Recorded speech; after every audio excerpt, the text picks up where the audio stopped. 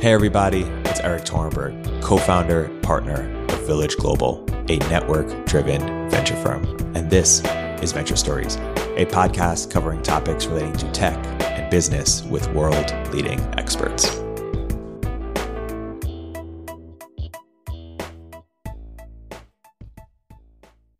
Hey everybody, welcome to another episode of Venture Stories brought to you by Village Global. I'm here today with a very special guest, Vance Roush. Vance is the founder and CEO of Overflow. Very fortunate for Village to be an investor in Overflow. Vance, welcome to the podcast. Thank you, Eric. I've been looking forward to this conversation. Awesome. Vance, for those who may be unfamiliar, why don't you give an overview of what is Overflow and how you came to start it? Yeah. Overflow is an online donation platform specifically for non-cash assets. Currently, we're focused on stock, and recently we are working with a partner to enable cryptocurrency donations as well. So it's been really cool. The way that we came about it is my background actually is as a pastor. So I helped co-found a church. It's called Vive in Palo Alto. Co-founded it with an Australian couple back in 2012, and that's grown. But most recently, members within the church were asking me, hey, Vance, how do I donate stock to Vive, the church? And at the time, I didn't know how to do it. I opened up a Fidelity brokerage account and gave them information and instruction on how to do it, but then nothing would come in. And I asked one of my friends, I was like, hey, I thought you were going to donate some stock to the church. And he said, oh, I'll do it, Vance. It's just that I have to download this Charles Schwab form. I got to fill it out physically and then fax it in. And that's how I came up with the idea. Essentially, I realized that when you tell a millennial to fax in anything, it's just not going to happen. Yeah. So that hence Overflow. Talk about how you sort of navigated the idea maze from, hey, I want to start this company to the exact iteration of, or solve this problem to the exact iteration of what Overflow came to be. That's a great question. I think generally you can easily go down a pathway when you look at the online donation space and get really excited about, wow, this market is actually sneakily big, and want to solve every single problem within the online donation space. What I found is that there's actually sneakily, while it's a big market, there's sneakily a lot of players in it as well.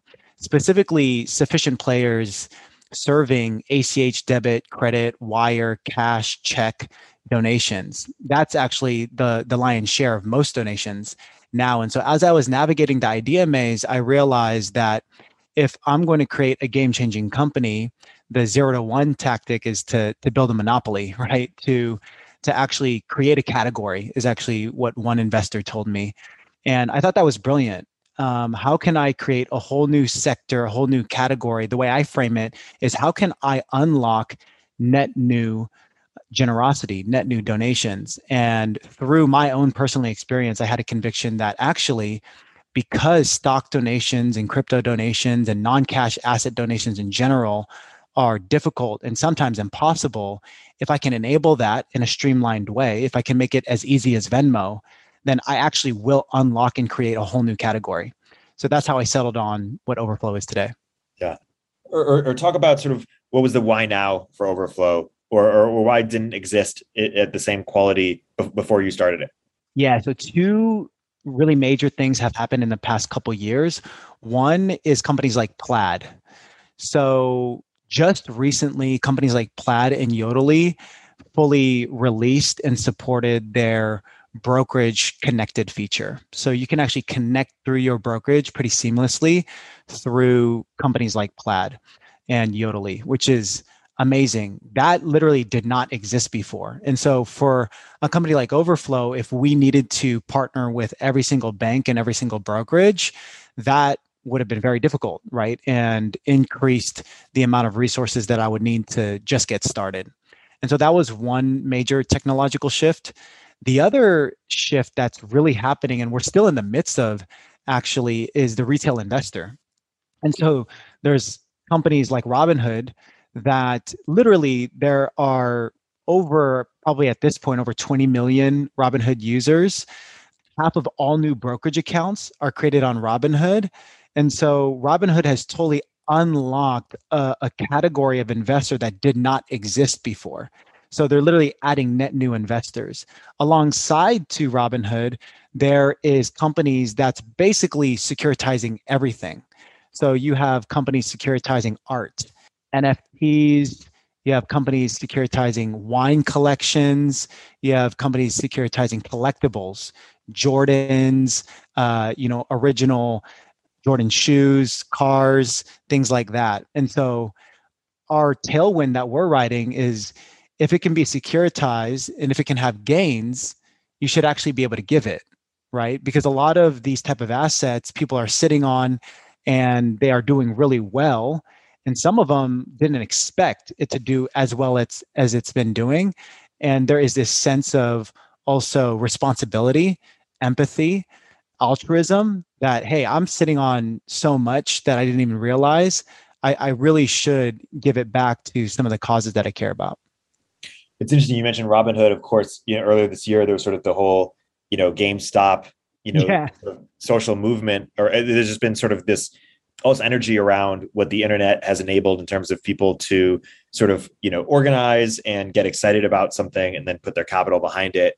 And you've seen sort of like this, stock market culture Yep. emerge, and it'll be interesting to see how that evolve, how philanthropy evolves with that as well. Yeah, it's going to be huge because it's so funny. What's interesting is that when you look at a church, when you look at a nonprofit, when you look at a university, inherently these organizations have many, many supporters and donors. And when the leaders of these organizations go in front of their supporters and donors and communicate to them and raise for a specific campaign or initiative, they specifically solicit for their cash, checking and savings, ACH debit credit, right? Even though those supporters and donors typically have 90% of their wealth in non-cash assets. It's literally the biggest missed opportunity in nonprofit fundraising. And that's what we're super excited about. Yeah.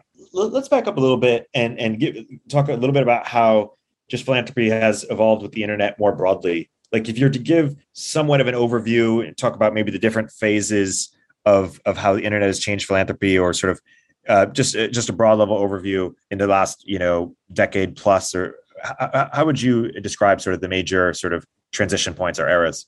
Yeah, that's a really good question. I don't know if I have a great categorization of the eras, but I do know how technology has influenced philanthropy to what it is today, right? And some of the different trends that are happening. Specifically, something that is really clear is that technology is not focused on the philanthropic space at large.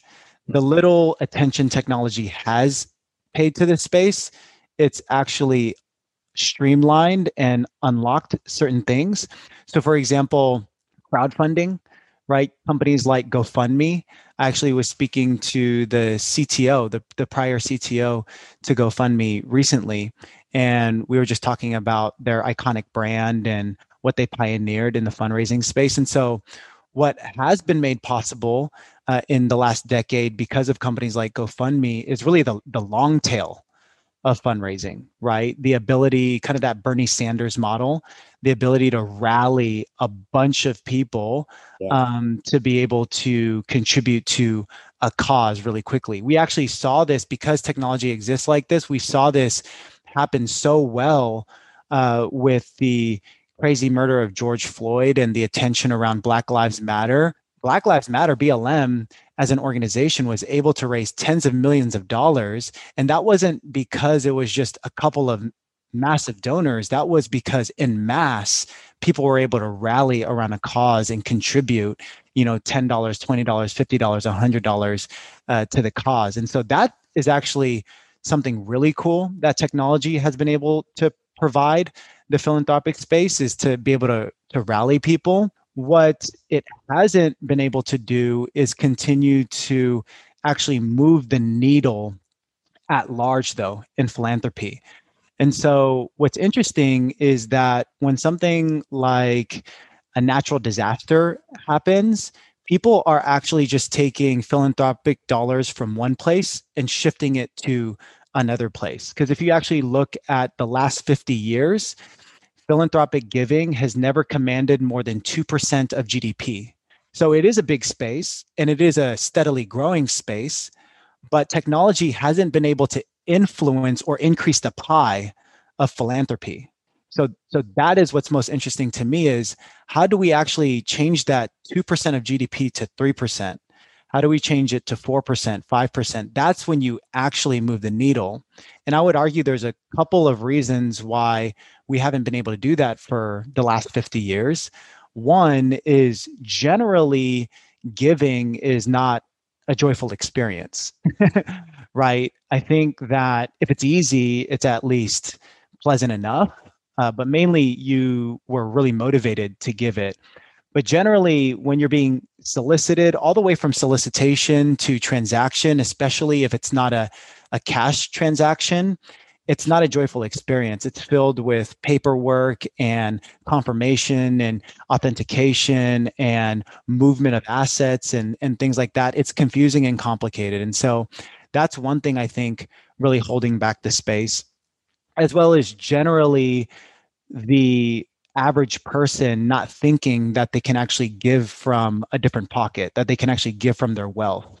And so people having a mindset that they're really just able to give from their leftovers, whatever is left over in my checking account, that's what I can give. That mindset shift hasn't changed for a really long time. I would actually say that, the most generous entity on the planet today, statistically speaking, the church is the only one who's really innovated generosity, but this has existed for thousands of years, right? Through the vehicle of something like the tithe. Yeah. Let's pull that thread a little bit. And it is interesting with your experience starting a church. To talk about how and why religion and church have been one of the primary drivers of charitable giving. Yeah, it has to do with what I just mentioned there with the tithe, right? So It's really interesting when you dig into the psychology of generosity and the psychology of giving. Because if you look at a Christian theological point of view about generosity and giving, it's a completely different mindset.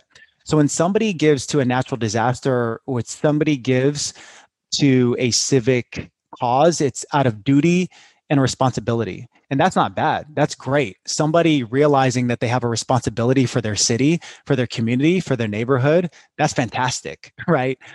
But when somebody is giving from a Christian theological construct, it's actually pretty different from that. It's connected, but the nuance can't be understated. So when somebody gives out a responsibility, they still give out of this notion that whatever I'm giving, that was mine, and I'm going to give it away, right? And whatever was mine, I fundamentally earned. I worked for it. I worked hard for it. And because my responsibility goes so deep, I'm going to let it go. I'm going to give it away. In the Christian theological construct, it's actually not a giving away. It's a giving back. It's a recognition. Yeah. Right. So the concept of the tithe, a lot of people have a lot of myths about the tithe. If you're not in the church, you can easily see it as, oh, that's a church membership fee, or that's a tax, right? Or that's just imposed as social pressure by the church. It's actually none of those things. When you go to the biblical understanding, you find that in the Old Testament narrative, it talks about how there was this guy, Abram, who won a battle. And from that battle, back in the day, you would get spoils. And from the spoils that he got from the battle, he wanted to honor God because he believed that God is the one who gave him the victory over the battle. And so out of an overflow of recognition and realizing I literally wouldn't have gotten any of this if it wasn't for God granting it, out of a recognition and a gratitude, I'm going to give back 10% of all my spoils to God and to honor him with it. And so literally that shift in mindset of whether I earned it or whether this wasn't mine in the first place, so it's easy for me to give back or to make use of it for somebody else is a fundamentally different thing. And so you have literally millions of families within the Christian theological framework that's giving 10% of their income gross before taxes as a showcase to honor God, right? And that's still happening today. It started thousands of years ago. It's still happening today. And it's still today the most generous construct that we know of. 30% of all donations actually go to the local church. Yeah, that's fascinating. What does that look like for the world that is not religious in terms of how do you think we encourage a similar level of giving? Yeah, I think about that a lot, right? I think about that a lot because in the Christian theological framework, it definitely goes deeper than things you can just engineer, right? And it goes deeper than maybe things that I can press on in terms of something I could build in an app that produces a dopamine and things like that. It goes a lot deeper, right? It goes into a real structural belief system that you have. I think the best thing that we can do outside of that, though, is we can first and foremost rebrand the philanthropic space, right? I think if I think about millennials and Gen Z, first and foremost, the preconceived notion and the perception of charity is one that is not inspirational or aspirational at all, right? I think the picture that most people have is the guilt giving type of philanthropy, where you see a commercial that guilts you into giving some of your money. And that's not going to produce any sort of level of unlock in people, right? People don't give big out of guilt. They give big and they release resources and finance based on inspiration. So I think there has to be somewhat of a rebranding. Also, one thing that actually an article you sent me before, Eric, is I do believe there needs to be a layer that's built around social signal. And so this is what we saw, right, with AngelList, where maybe a decade ago, nobody really cared if you were an angel investor in the Valley. But fast forward, because of things like AngelList and because of the culture in the Silicon Valley, where you get invited to parties if you're an angel investor, and you get to talk to certain people if you're an angel investor, because there was a social signal layer that was built in. All of a sudden, it's cachet, it's cool. There is now inspiration and aspiration around this space of being an angel investor, even though most people that are an angel investor probably are not good angel investors and probably will lose a lot of money, but people will still do it because there is this social signal around it. And so because philanthropy currently today largely doesn't have a lot of those mechanisms, it's completely understated and underutilized right now. And I believe if we can actually start architecting some of those mechanisms, we'll see a huge influx. One organization I actually look to that's done this really well for the philanthropic space in the last decade is Teach for America, right? So in the philanthropic space, before, and this is starting to change, but a decade ago, you didn't get the best talent. The best talent was going to big companies, big tech. The best talent was going to banking, investments, things like that. Teach for America did something novel and unique. They said, cool, like Harvard grad or Stanford grad, you got a great offer. We worked with your company and they're going to allow you to defer that offer if you selflessly start teaching for 2 years. And they created such a brand around how that was so cachet and that was so noble and that was so cool. And people, I remember in college, people saw that as a way to even leverage a better opportunity post Teach for America. And that actually brought a lot of talent into the education space. And now a lot of people that I know that did Teach for America are still in the education space because they saw the impact they can have. Right. And so it was a gateway to just really increasing and elevating the discussion around education. I think we need to do that for the philanthropic space at large. Yeah, TFA was, a version of like a national service, and Venture for America has sort of done that in a different way. Yeah, yeah, Yeah, taken people who want to be entrepreneurs and puts them in places like Detroit or Cincinnati or Baltimore at local startups, and integrates them into the ecosystem, and sometimes they go on to stay or start companies in the region. These are cool programs. No, your points on social status as it relates to angel investing are really interesting because there's a lot of parallels. So yeah, as you mentioned, people do it for the social benefits. It's, they get to meet people. It's go to it's like being part of a club. Like I'm an investor in Overflow, and so is Zaza Pachulia. So I get to meet all these great people that you have at Overflow as an example. But also people also get to sort of showcase what they care about.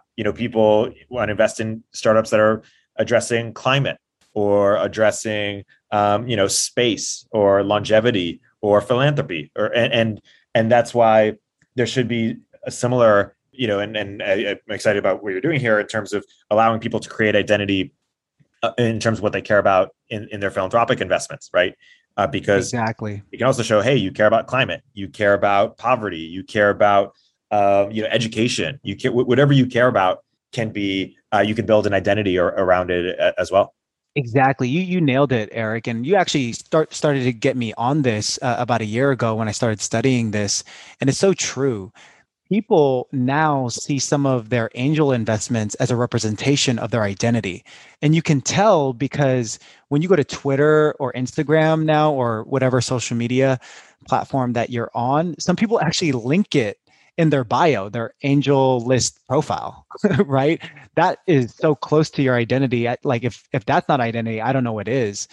And I would actually argue that what you give to is an even deeper representation of your identity, because with angel investing there is this layer of a return on investment, like practically and financially, right? But what you give to is really what you care about, because there is likely no financial gain from giving that money to that organization. So if you had an Overflow profile that really was a representation of what you cared about because you actually gave to it and it was verified, that is another layer of identity I think people will really gravitate to and want to share. The next level, and I'm kind of being cheeky on this, but I also think it matters, would be sort of figuring out how to be like a seed stage philanthropist, how to give Yeah. status to people who discover things early as a way to Yes. incentivize them to. Well, I was thinking about this, Eric, because one of the problems with philanthropy outside of the guilt giving persona, right, or perspective, is just this weird stigma around, oh, people that work in nonprofits shouldn't make a lot of money. Right. Right? Like they need to live on ramen because they're doing it for the cause. And if I look at the balance sheet or the P&L of a nonprofit and a lot of the resources is going to personnel, I'm not going to support them because they're not running efficiently. That is such a dumb perspective, right? That is just such a silly, not nuanced perspective, because that's not even how startups work at all. Right. Venture capital literally deploys and pre-seed and seed literally just for human capital to get an idea off the ground. And we're doing that for companies, and some of these companies' missions, even though it's probably going to make a lot of money, which is cool, that's a good venture bet. Some of them are not noble causes, right? But then when we talk about a really talented person that wants to tackle a social impact cause, we don't want to compensate them appropriately. What if we took the flip side of it, right? What if there was seed stage philanthropists, right, that also wanted to attract the best talent in the world by compensating them appropriately because they're going to be tackling some of the hardest issues? I think that you could probably get seed stage philanthropists that have wealth to fund one of the most talented people to tackle something like homelessness in San Francisco. Why wouldn't we? Because the things that we've given to so far hasn't really worked. Right. Right. So that's where philanthropy really thrives, is nonprofits stand in the gap of where governments and capitalism have not yet been able to solve. Yeah. And there are gaps that need to be addressed. Let's pull that thread a little bit in terms of how you see, we've been talking about AngelList, we're talking about, philanthropy. How do free markets and philanthropy work together? Yeah. So number one, and actually you said this before in a previous conversation, but I've really leaned in on it and discovered that it's true that philanthropy defends free markets. So if a really successful company wants to exist in a city, it might not be the most capital efficient thing to take care of the city that they're in, to care about the homelessness issue or the single mom issue, or whatever issues that city or neighborhood or community is experiencing. There might not be a capital efficient solution for that, especially regarding or specific to their business. But that doesn't mean they shouldn't care about it, right? And so when companies actually realize that, they are building a company in a city, but they also have a responsibility to that city, it signals to the community and it signals to the people looking at that company that, oh, that company should continue to exist the way that they're existing, right? So the empathy, philanthropy, the sense of responsibility and civic duty actually give you the right to continue to operate in that space. I think that is really, really important, or else people are going to continue to argue for more and more government and regulation, right? Which we know in a free market system is not going to be the most efficient in most cases. And so I think that is true. To take another angle at it, I'm not sure if this is what you were asking, but in terms of bringing actual market dynamics specifically to nonprofits, I think that's really interesting. And to pull on the thread a bit more on compensating social entrepreneurs and nonprofit leaders really well, like actually paying them a lot. Like, what if we paid them, over $1 million to solve some of the most pressing issues because they were the most talented person? They had founder market fit on a pressing problem that we had in our society, like climate change or homelessness or clean water. What if we did that? Then you probably wouldn't have attrition. You probably wouldn't have nonprofit leaders trying to get something off the ground and then also having 3 side hustles to also make a living or live a certain lifestyle that they aspire to live or provide for a family and things like that. It would just open up, I believe, so much more sustainable and exciting solutions to the very real problems that we have. I think it's really compelling. Some people will say things like, "Hey, that's all great, but that's something that the government should be doing." How do you respond to that? Oh, I respond to that saying, "Have you been to the DMV?" No, honestly, yes, maybe in theory, but literally, have you been have you been to the DMV? I mean, we just know the power of incentive, Yeah. right? And so I think it's pretty clear that many, and not all, but Yeah. many government-run programs are. It's just clear if you just practically look at it, it's very inefficiently run. Yeah. And going back to the CCH philanthropist, what's different about, or one difference in angel investing and philanthropy that maybe we could bring to philanthropy is sort of this sense of progress, or the sense of, oh, yes, like I invested Overflow at the pre-seed and then they raise a Series A, and I'm like, oh man, I'm there's all these announcements that, there's sort of, it's like a video game. You could sort of get it, you get a score, you winning along the way, progress with the team. And could that same thing exist for philanthropy in kind of a different way, just in terms of progress? Absolutely. One of the biggest things that's keeping the nonprofit philanthropic space behind is it is really inefficient. So, for example, there are 1.5 million nonprofits. Why? That's just way too many, right? There's just too many nonprofits. There's no market efficiency. The reason why is because a nonprofit can exist today with one donor. And if that is the only metric to stay, quote unquote, in business, that's terrible. I actually don't want to know how many total, number of people incorporated in a nonprofit. That is actually not as interesting. I want to know the ones that are actually making an impact, have metrics that can show actual progress, right? So to your point, if there was a system, and we don't have a stock market like system today for the nonprofit space, which is one of the reasons we don't know fully who are the winners and losers in this space, right? But if we figured that out, it would be huge, and it would give more confidence to seed stage philanthropists that, okay, my money is going into a place where I'm not even seeing it as philanthropy. I'm seeing it as an investment into a problem I deeply care about. And Right. because there's a system in place where I can track progress, I'm confident to continue to deploy capital in that way. And so that is something that we think about often. And if there was something like an angel list for philanthropy, right, maybe we can do something like that. Yeah. Talk about when you imagine the future of philanthropy, talk about how you think about it evolving over time.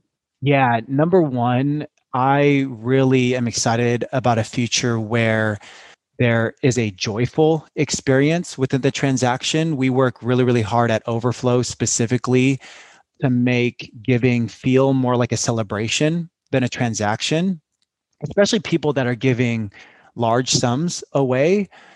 That should elicit a sense of joy and wanting to do that again, right? And there's just nothing out there.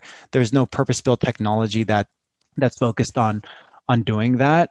I believe that if somebody fully realizes in that moment that they give that there's intrinsic value, it's actually not just about the outcome. The outcome's important. That's what we were just talking about. But there's intrinsic value that, wow, okay, cool. I got to a point in my life where I can actually let go of some stuff and I can release it. This money, this hunger and appetite for money doesn't control me anymore. I think we actually changed the mindset of people. So creating joyful experiences around giving, I think, is one thing I'm really excited about in the future of philanthropy. I'm also excited about you pulling on that thread a bit more. I'm excited that that creates more of a lifestyle of generosity and not just it being event driven, right? Not just being in response to something, but proactively. I'm thinking about my philanthropy kind of like a portfolio rather than just a reactionary thing to a problem that the media fed me or a narrative somebody fed me. But I'm going to be predetermined and intentional about the way I think about giving, the same way I'm intentional about the way I invest my finances.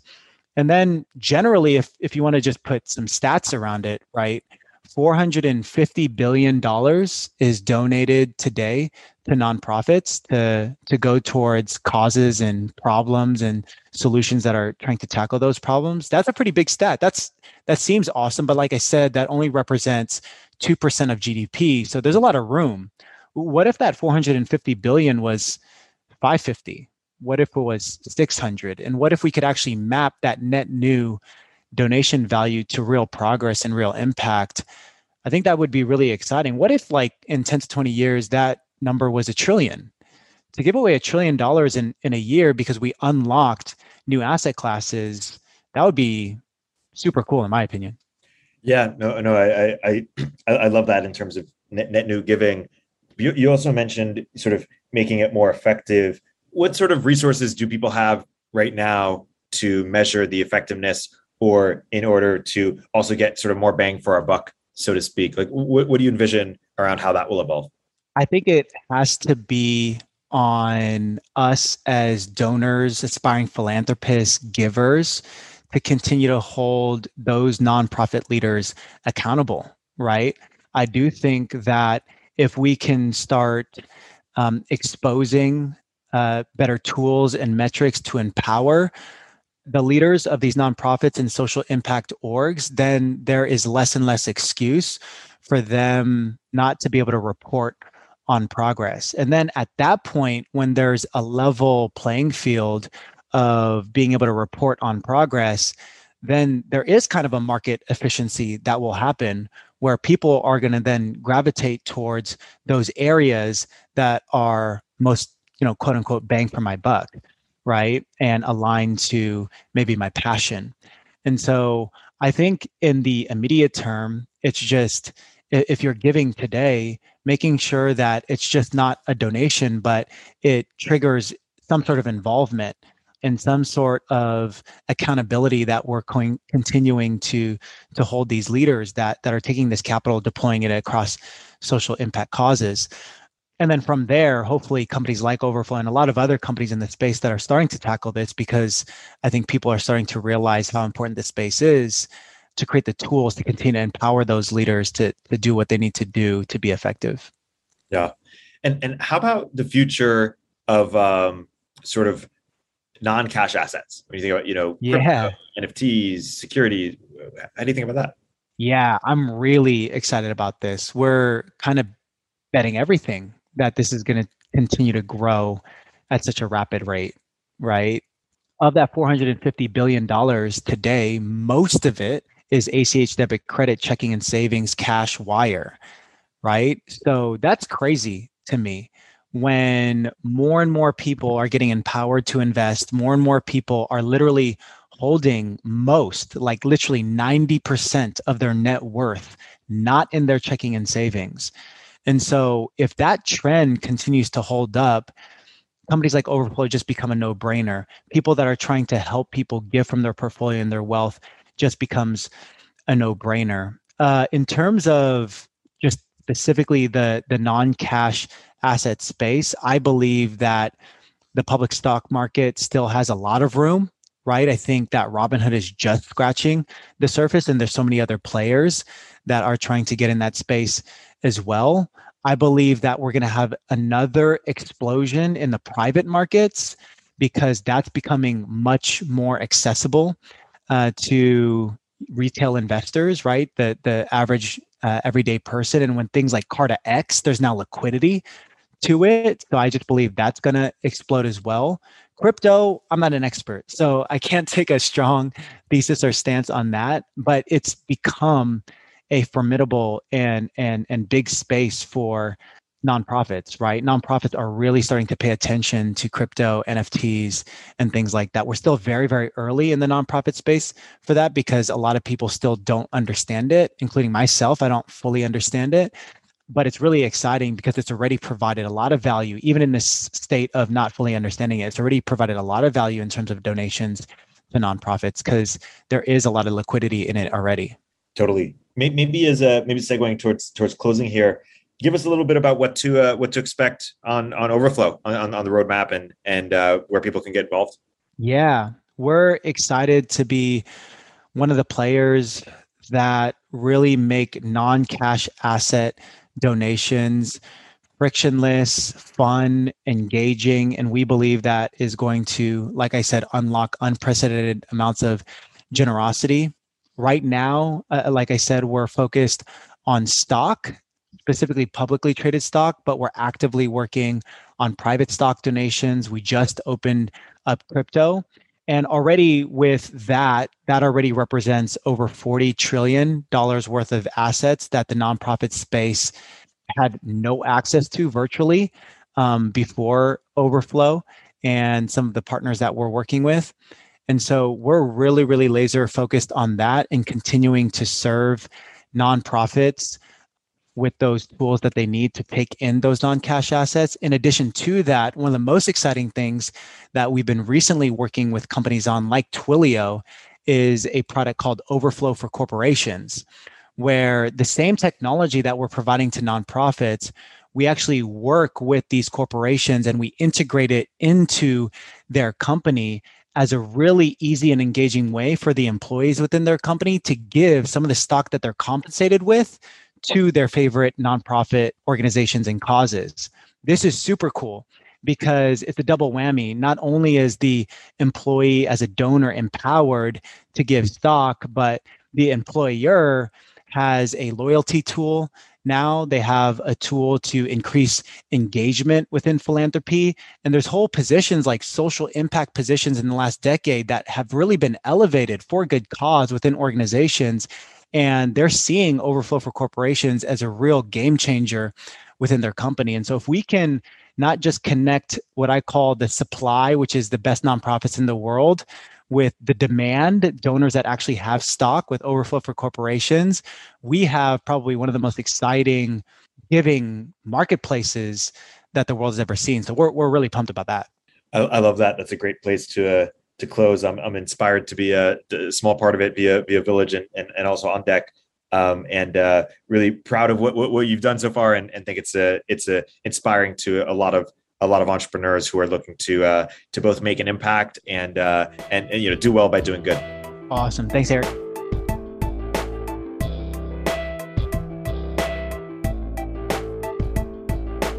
If you're an early stage entrepreneur, we'd love to hear from you. Check us out at villageglobal.vc.